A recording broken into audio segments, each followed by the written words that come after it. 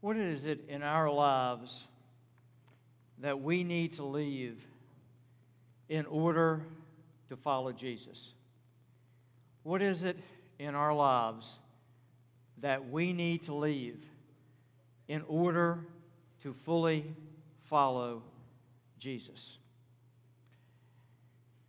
Whatever it is that we need to leave, that's the thing, the person that has become an idol in our lives. It's the thing that we end up coveting. It becomes the focus of our affections and our energy over Jesus being the focus of our affections and our energy. Sometimes those things that we need to leave are not bad things. In fact, they are good things. They've just taken the place of the Lord. Sometimes they are innocent, and they can be quite deceptive because it looks so good and it looks so innocent, doesn't seem to harm anybody, but little by little it creeps in and takes His place.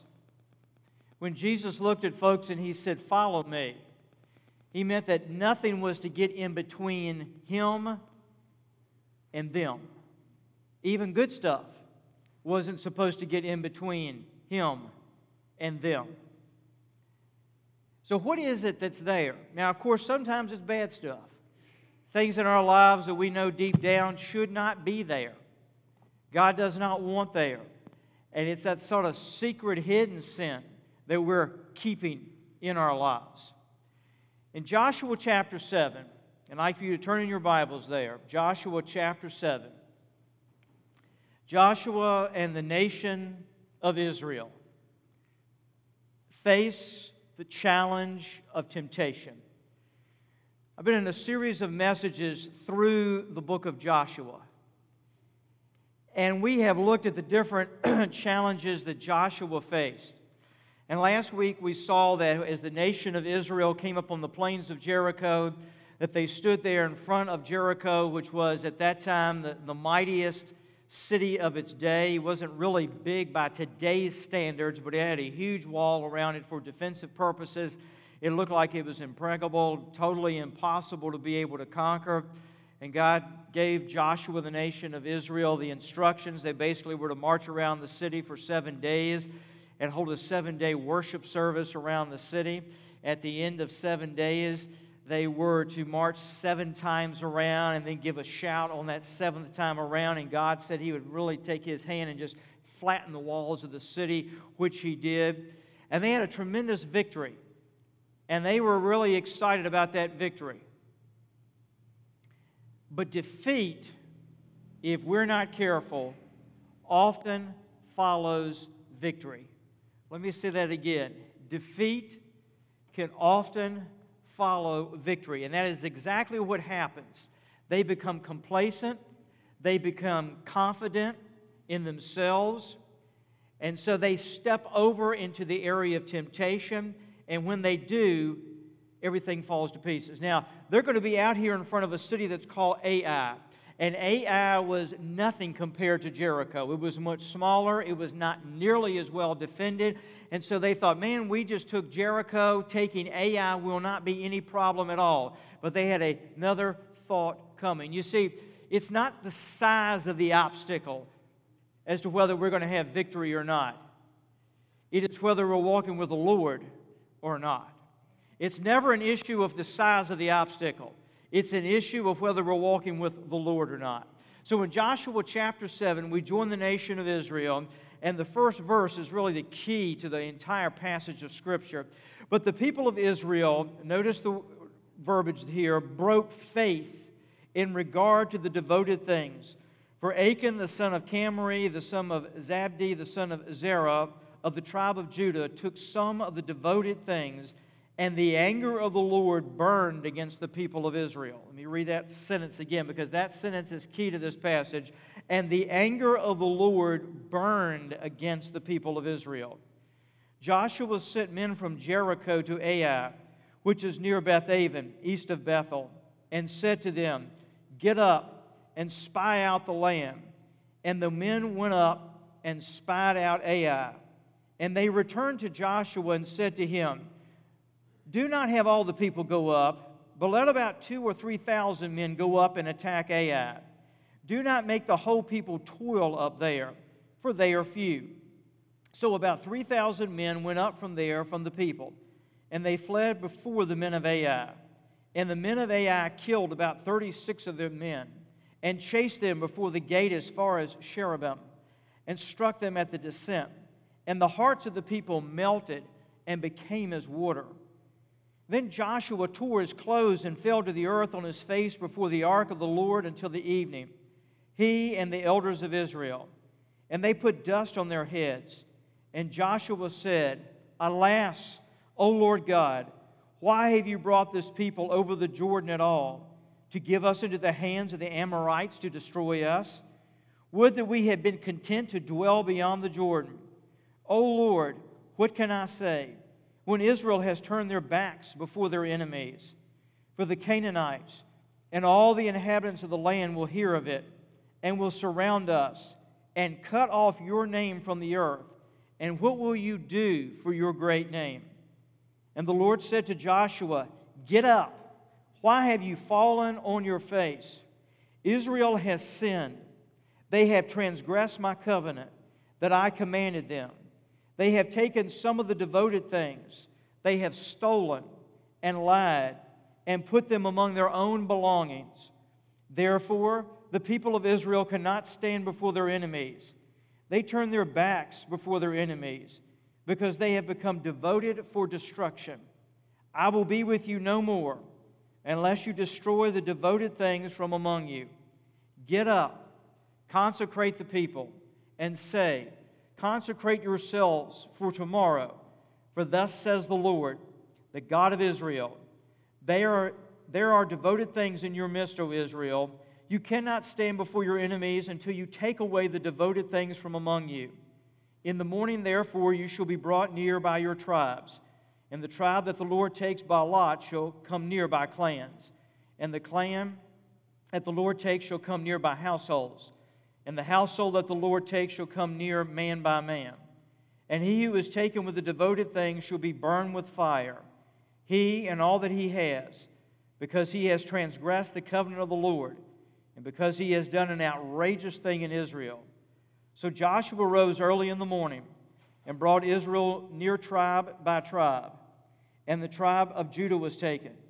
And he brought near the clans of Judah, and the clan of the Zerites was taken.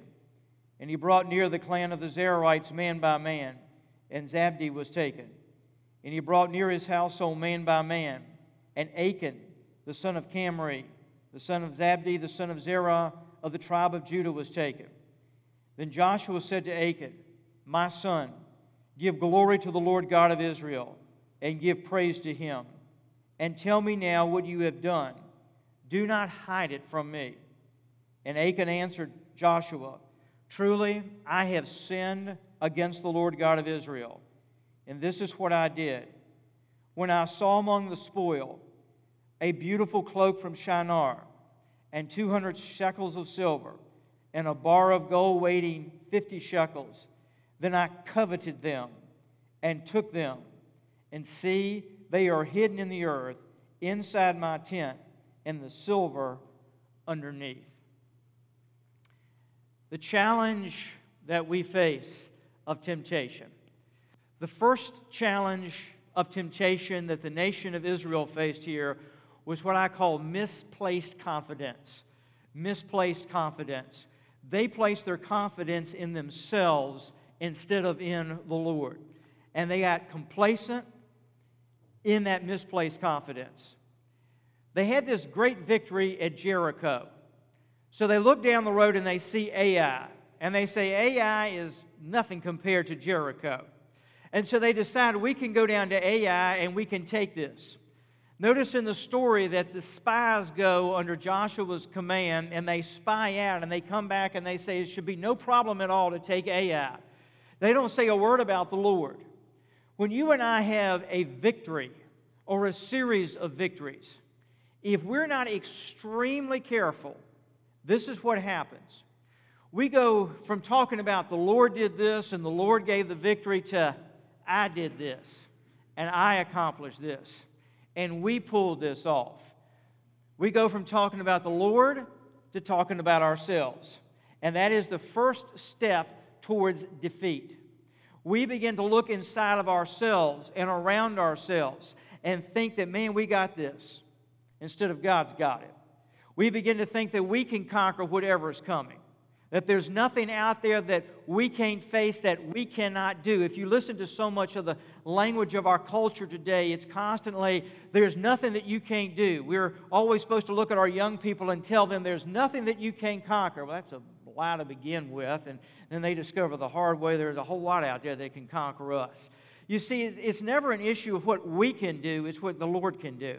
And what God can do in us and through us and around us, and what God wants to accomplish through us. What He wills, what He desires to accomplish through us. But they misplaced their confidence and they got complacent. They didn't seem to even seek the face of the Lord when they went down to Ai. And you see, whatever is out there, if we don't take time to seek the face of the Lord before we take it on, chances are we're going to get wiped out. And that's exactly what happened to them. They go up to Ai, not seeking the face of the Lord, and they get defeated. Notice verse 1. It says, the people of Israel broke faith. The Hebrew word that's used there speaks of a betrayal of trust. It is also used elsewhere in the Old Testament to speak of adultery. They broke faith with God. They betrayed the trust that He had placed in them. Now, only one man sinned. So you say, well, how in the world could they have broke faith?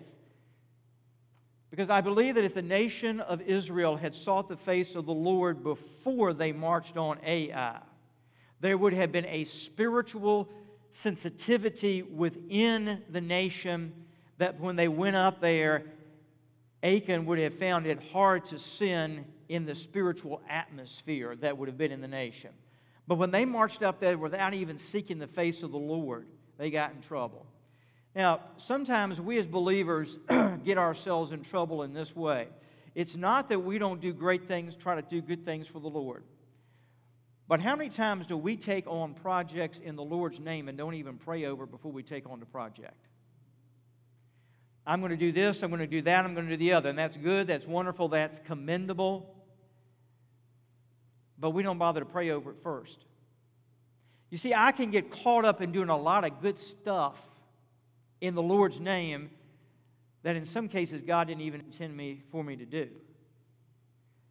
And when I pray first and discern the leadership of the Lord and the guidance of the Lord first, then I go in the direction that God wants me to go. Anytime we get burned out serving the Lord, God's not the one that caused the burnout. We were the ones who burned ourselves out. Because we took on stuff that God never intended for us to take on, and we were moving not in His strength, but in our own strength.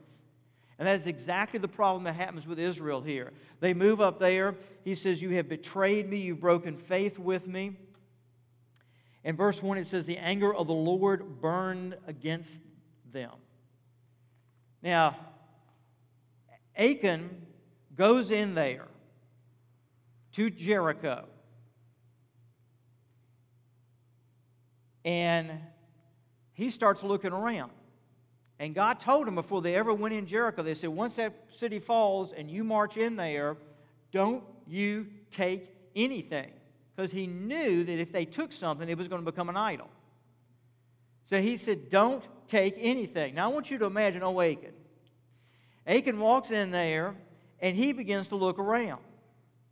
Now God for 7 days had told them the only thing you're supposed to look at is the Ark of the Covenant. Because that represents the promises of God and the presence of God. So just look at the ark. As long as you keep your focus on the ark, you will be okay. And he told him, the only thing I want you to listen to is the sound of the ram's horn calling you to worship.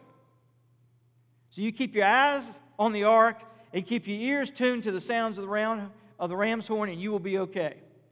Well, Achan goes into Jericho, and as he begins to look around, he gets his focus off of the ark, he gets his ears off of the ram's horn, and what he starts focusing on is what Jericho had. Now, Jericho had a lot. This was a rich city. And I believe one of the reasons God had the nation march and worship for 7 days is God knew the temptation they were going to face once they got in Jericho. He knew all that shiny silver and gold they were going to be looking at. He knew all that wonderful looking clothes that they were going to be. I mean, Jericho had its own Saks Fifth Avenue. And he knew they were going to be seeing all them fancy clothes in there. And so Achan walks in there and he begins to look around. He gets his eyes off the ark. He stops listening to the trumpets. He starts listening to his own heart. He starts looking at that gold. He starts looking at that silver. And he says, man, I want some of that. I could be so rich. I could up my status. And I get just a little bit. I won't get all of it. I just get a little bit.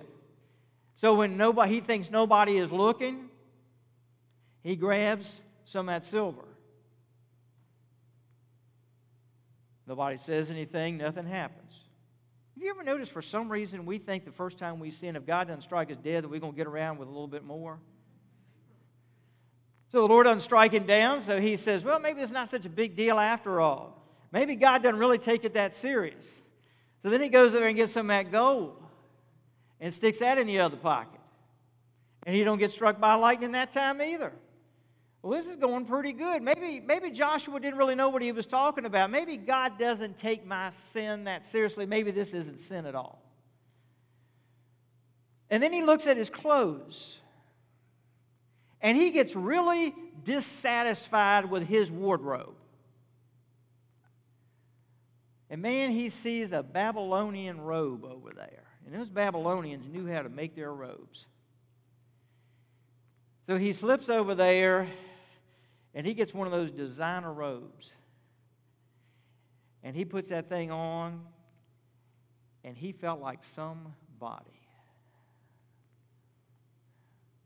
Folks, when you and I had got to get something else and put it on us to feel like we're somebody, because who God said we were in Him is not enough, we are in trouble.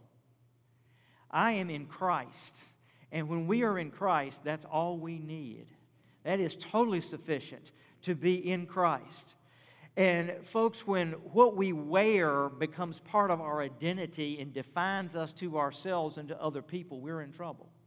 When anything that we feel like we got to bring into our lives helps us to feel like we got value, we've got worth, we are in trouble, because Jesus and Jesus only is sufficient for us to know and to feel like we are who we need to be. I am His child. It can't get any better than that.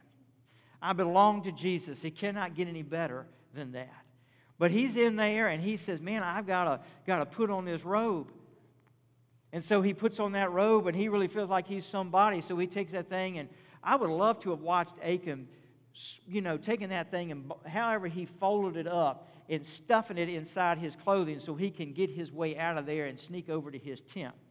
Can you imagine how funny Achan must have looked? I bet he was tiptoeing around so the shekels wouldn't, bounce around in his pants. He's got this bulge in him where he's got the robe all up and he's trying to sneak around. And that's another sign. When we're trying to sneak around and do it, we know we're in trouble with ourselves. We know we're in trouble with the Lord, etc. Now follow me on this. Nobody saw it. Joshua didn't see it. Nobody in the nation of Israel saw it. But God saw it. And that's all it takes. As a verse of Scripture says, what you do in secret is going to be shouted from the housetop. God always sees, and we never pull one over on Him. We never pull one over on Him. And we may think we've gotten away with it, but payday's coming. God is going to expose our sin for what it is sooner or later. You can just count on it. God may not do it within the first 24 hours. He might not do it in the next 48 hours. But it is going to come because He sees it all, and if we don't repent and get right with Him, Judgment Day is coming. That's just a given. So Achan goes and he gets in his tent, and he's got to do something because he knows if he can't walk around the nation of Israel, in his new robe, because people are going to say, where'd you get that from? And they're going to know because it's a Babylonian robe. It didn't even have any marks of what an Israelite would have wore. So he knows he can't walk around in it. Folks, one of the things that cues us off to hidden sin in our lives is we get really good about hiding it. And the more time and effort I got to put into hiding stuff in my life, the more I know that what I'm doing is wrong, because the hiding is telling me that what I'm doing is wrong. Now, God sees through everything, so you can't hide anything from Him, but Achan's in his tent, and could you imagine how funny it must have looked? And it didn't look funny to him, but if you'd stood on the side, it would have looked sort of funny. He gets in his tent, and he gets that door to that tent shut, and he's probably tying it up to make sure nobody get in there. And then he starts digging a hole in the ground. He would have gotten his shovel out, and he would have pulled that thing out, and he would have started working hard on that deal, digging that hole up, moving that dirt around, and then he puts the robe down in there, and then he puts the money down in there, and then he covers it up again. And he thinks, I got this. Nobody's going to see it. People come in my tent, they're not going to see what I got hidden in here. But God's got that x-ray vision. So the Lord was seeing everything that Achan was doing here. Now it says that, verse 1, that the anger of the Lord burned against him and against the nation. God took the sin seriously. He identified it as sin, and He was angry about it, and He set about dealing with the nation of Israel about it, even if Achan and his family didn't take the sin seriously. I can't stress this enough, folks. God's attitude towards our sin is not based on current cultural norms. God does not look at us and say, well, the world says it's okay, and society says it's okay, and our friends say it's okay, and everybody is okay with it, so I guess it'll be okay with me. God doesn't check in with the world to decide how He sees sin. God says this is wrong, and it is wrong, and I don't care if everybody's doing it. It is still wrong in the eyes of God. And that is exactly what God said here. Now, Israel marches into battle, and they think they got it. They haven't sought the face of the Lord. Had they sought the face of the Lord, God would have said, they're sitting in the camp, don't you go to Ai, don't you engage them, because my hand is off of you. And you don't want to take on Ai. You don't even want to take on an anthill if my hand is off of you. But they didn't do that. They marched right in there without praying, without seeking the face of the Lord, and 36 guys got wiped out. Now, they had taken Jericho and not lost one guy. Now they got 36 guys who've gone down. They run and flee in the face of Ai. Totally a different game. You see, when sin is in our lives, we lose our courage really quick. We lose our backbone really quick when we tolerate sin. And that's what happened to the nation. God is holy. And the holiness of God means that He is other than this world. And God calls us as His people to be holy. The Bible says in the book of Hebrews that without holiness, no man shall see the Lord. I'll be preaching on that in a few weeks. But as His people, we are to separate ourselves from sin. We are to separate ourselves from that which doesn't please Him. And because they hadn't done that, it says the anger of the Lord burned against them. Now, why did the anger of God burn against them? Because Achan's affections were no longer for the Lord, it was for the stuff. And the anger of God burns not because God just, loves getting indigestion and being ticked off with us. The anger of God burns when we get involved with sin because He sees our affections moving in some other direction. It's like this: when a couple gets married and then one of the spouses begins to realize that the other spouse is got an eye that's going towards somebody else and is no longer focused on them. They get ticked off about it. Well, that's the idea here. That Achan began to not focus on the Lord, and his affections were not for the Lord anymore. It was for this stuff. Now imagine Achan going into his tent every night. And he puts the stuff on. He puts that robe on and he walks around. He holds that money in his hands and he feels it. But how ridiculous would he have looked doing that? In secret, in his tent, playing with the money, and got his robe on, prancing around, probably trying to look in the mirror and being so impressed with himself. Now, when they get defeated, Joshua freaks out. And Joshua goes before the Lord. And Joshua begins to say, God, do you realize what this defeat means? Do you realize what the other nations are going to say about us? Israel can be knocked out in a heartbeat. And he just goes on fussing at God about what has happened. We make our worst assumptions about God when we are in a panic. I want to say that again. We make our worst assumptions about God when we get in a panic. Joshua was making a wrong interpretation on God's work on one reversal. And you see, panic has a way of distorting our view and understanding of God and what He's doing. What Joshua should have done is gone before the Lord and said, God, I don't understand why this happened. You got to show me. You got to teach me.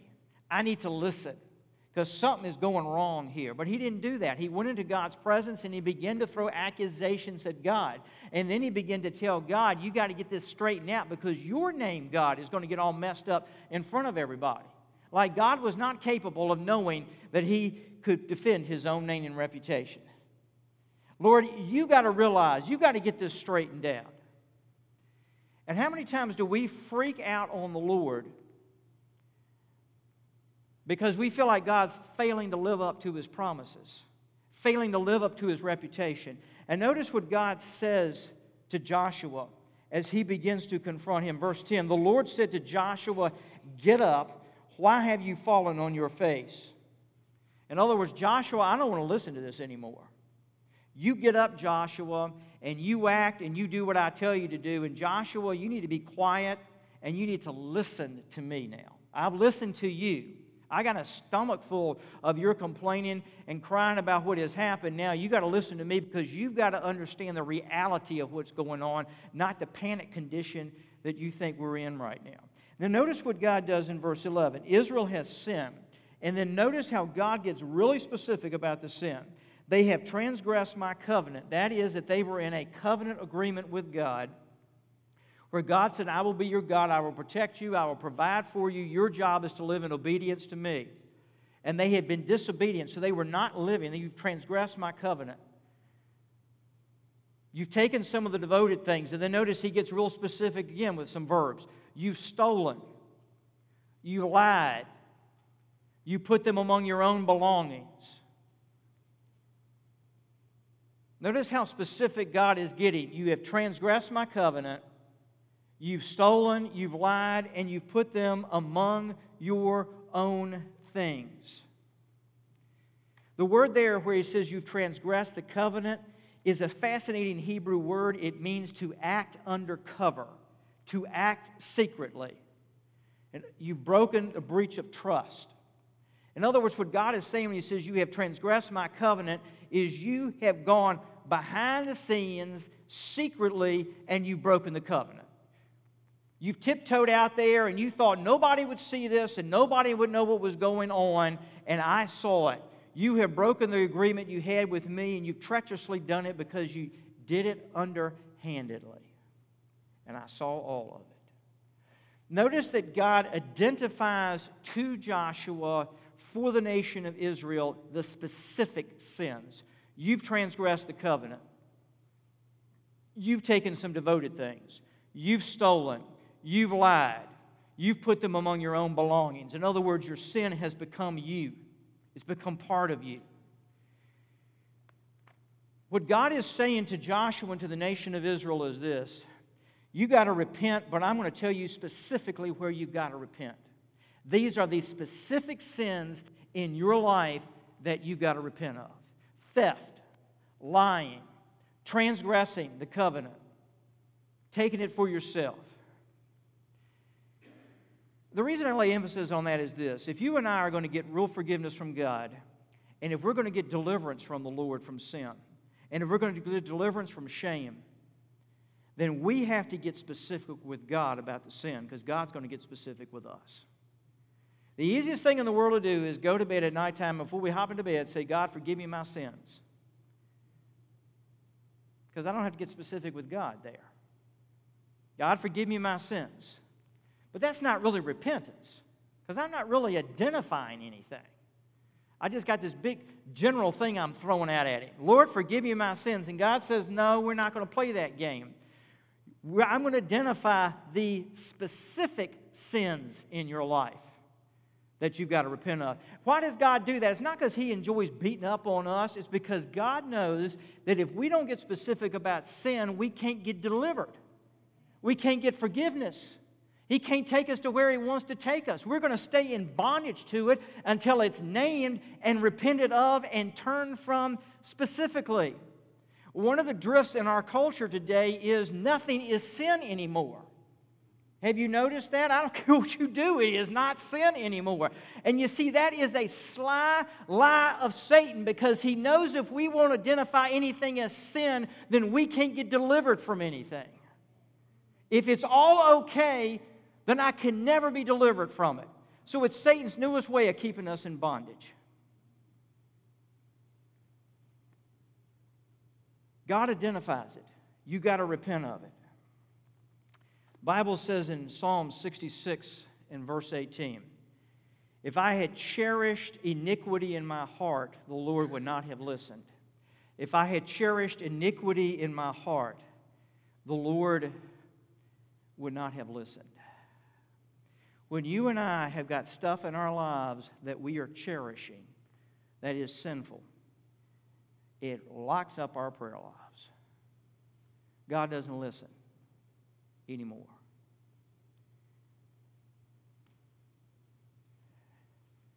So they bring Achan up, and they go through the clans, and they get down to him. And Joshua says, what have you done? And he says, I have sinned, and I've coveted. And the stuff is hidden in my tent. And Joshua sends men to the tent. And they go into the tent. And they start digging up the ground in the tent. And then they find it all.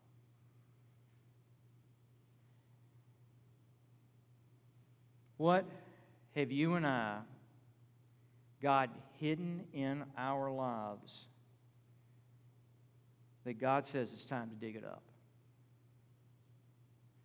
What have you and I got hidden in our lives that God says it's time to dig it up? And folks, sometimes God shows up in our lives with a shovel in His hand. And He says to us, it's time for me to start digging up the ground in your tent, because there's stuff that you've got buried in your life that is defeating you, that is separating the two of us from one another. That if you don't get that out of your life, you think you can control it. But you see, the problem with Achan was his stuff was controlling him. He wasn't controlling it anymore. It started controlling him in Jericho when he began to focus on it. And by the time he buried it in his tent, it belonged to him. Yes, it belonged to him, but even more, he belonged to it. And when God begins to dig it up in our lives, He's saying that stuff that you've buried in your life, you belong to it. It's become a part of you. And in order to get you free, I've got to dig it up out of your life.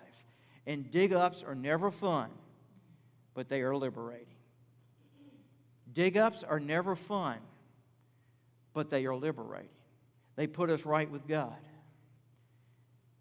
And so I say to us this morning, what is it in our lives that God is saying to us, this has got to come up, and I'm here to dig it up? And this is what we try to do with the Lord. The Lord shows up with His shovel, and He says it's time to dig it up, and we try to take a shovel out of God's hands. Oh, no, you ain't digging this up, Lord. I ain't getting rid of this. You are not taking this away from me, God. And God says, I got the shovel in my hands, and we think that our hands are stronger than God's hands. So we get into a wrestling match with the Lord as to whether the digging is going to happen. Let me just tell you up front, you and I will never win that. His hands are always stronger. He's going to hand on to the shovel. You might as well just give it up and let Him start digging. Let Him do it. Let Him go for it. But when He begins to cleanse you and set you free, then you'll understand why He wanted to dig it up. And it had to be dug up out of your life. Now, let me share with you the final thing I want you to see in this passage. Nothing buried in our lives that we're holding on to is as good as Jesus. Nothing is as good as Jesus. It's not an issue of getting it out of your life so you can sit there with a hole in your life. It's getting it out of your life so Jesus can fill the hole, so that He can fill the tent. Achan's got his robe he prances around in his tent. He's got his coins that he plays with at nighttime. But that couldn't begin to compare with the Shekinah glory of Almighty God down at the tabernacle. If Achan had just walked out of his tent and looked up in the sky and seen what God pulled off in creation, he would have realized it was a whole lot better than that sorry robe that he was wearing. There was nothing the Babylonians could do that would even get in the ballpark of what God had already done.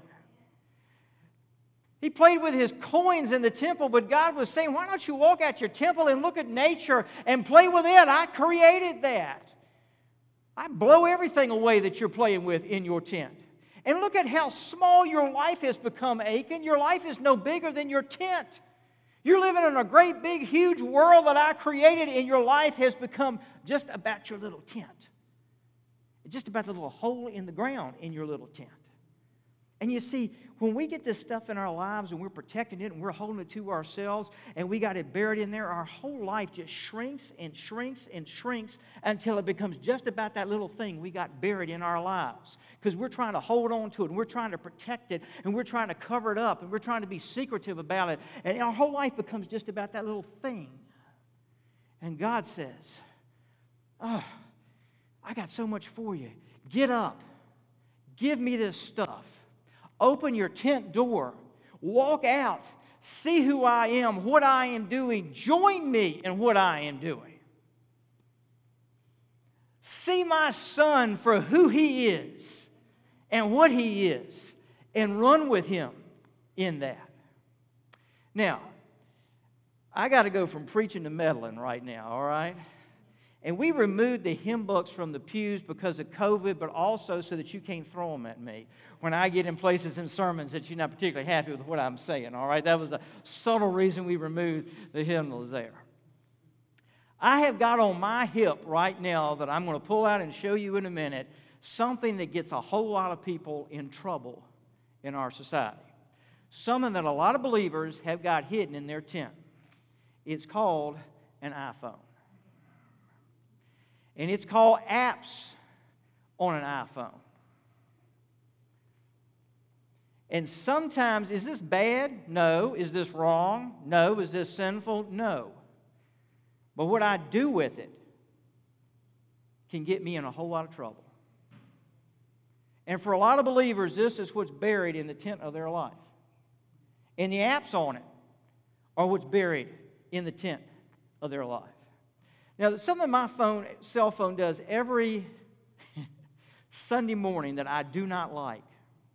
Long about 9:30, this thing sounds off.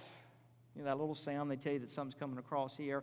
And a message pops up here that tells me how many minutes per day I have been on my phone for the week. measures it automatically. I don't like it doing that because it's very convicting. I realize how much time I have spent on the phone that week, most of it on an app. But this thing can control us instead of us controlling it. It can become our God instead of Jesus becoming our God. Now, I want to tell you something. I have never found anything on this phone that even got in the ballpark of being close to the glory of the Lord Jesus Christ. Never have. And we've had a lot of stuff going on in our nation over the last 2 weeks. And I got a news app on here. And Friday, I decided I was going to fast from my news app for the day. So I didn't check it. Towards the end of the day, I discovered I was in a much better mood than I had been in for several days prior to that. I discovered that I was a nicer person to be around. My wife was not telling me, all you do is fuss. So I realized it was better. And I told her towards the end of the day, I said, I haven't been reading my news that day. She says, oh, that's why things are going better, etc. But what I realized was the app was starting to control me and my perspective. And the other thing I realized I was doing was I was looking at it before I prayed instead of praying. Instead of seeking the face of the Lord over stuff, I was seeking the face of the news app. Now, all of us have got places with these phones that we can get ourselves in trouble. But I think that's one of the greatest areas of where we tend to bury stuff in our lives, if we're not careful, is there. Would you let me just meddle a little bit more, and then I'll be through. Folks, whatever's on your phone is nice and wonderful, hopefully, but it'll never take the place of your family. You go through these things as they pump different ones out, but someday you won't always have your family members with you. Don't lose time with your family. These things will never hold you when you have a severe loss in your life. They don't stand beside graves when you have to say goodbye. They don't walk with you through tough times. Human beings do that. And that's one of the reasons God made us the way He did and put the people in our lives He's put into our lives. Can't take the place of Jesus.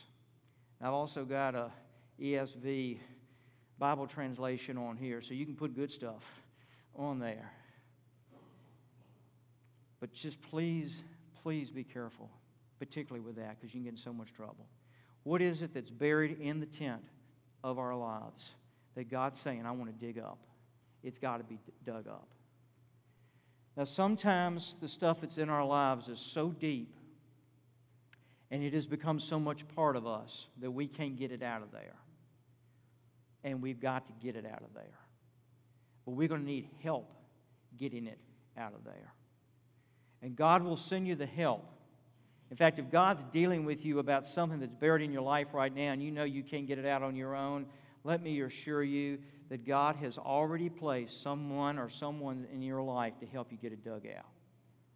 You just got to ask for the help. And that usually means we have to shed some pride and said, hey, would you pray with me about this? Can I be accountable to you?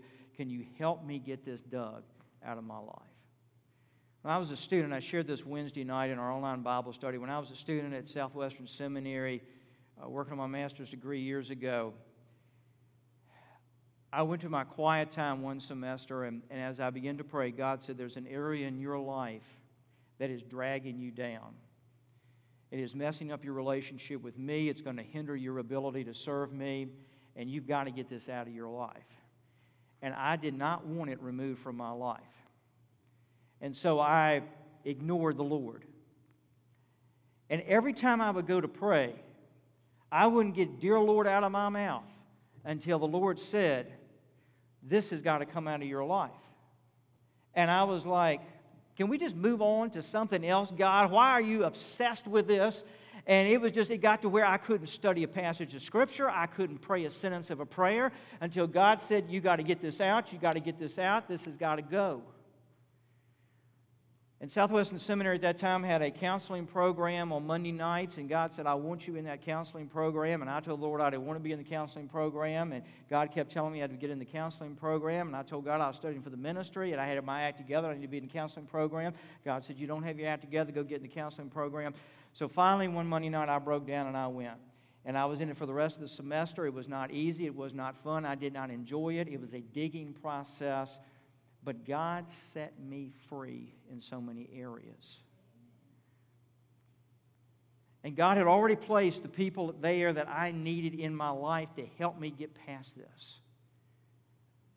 And the peace of God began to come in where there had been turmoil. What is it in our lives that God's saying? It's got to get dug up. It's got to get dug out. Let's go to the Lord in prayer.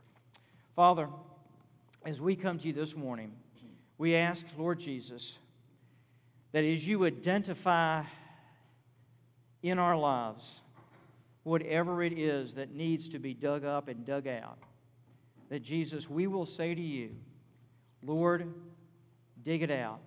And if we need somebody to help us, you've already placed them in our lives, that we will say, Lord, whether it's a relative, whether it's a friend, maybe it's even a stranger that you brought into our lives, Lord, I will take advantage of who you brought into my life to help me to get the freedom I need to get. With our heads bowed and our eyes closed, because of this virus situation, I can't offer an invitation like I normally would to be down here, but I want to say to you that after the service today, I would be more than glad to meet with you, to pray with you. Jacob, our youth minister, would be more than glad to do the same thing. Valshera, our music director, would be more than happy to meet with ladies. We want to offer ourselves as a staff that we would love after the service. If you want us to pray with you, to listen to you, to talk with you, we are so available for that. If you want to come and kneel while we sing, we invite you to come and do that.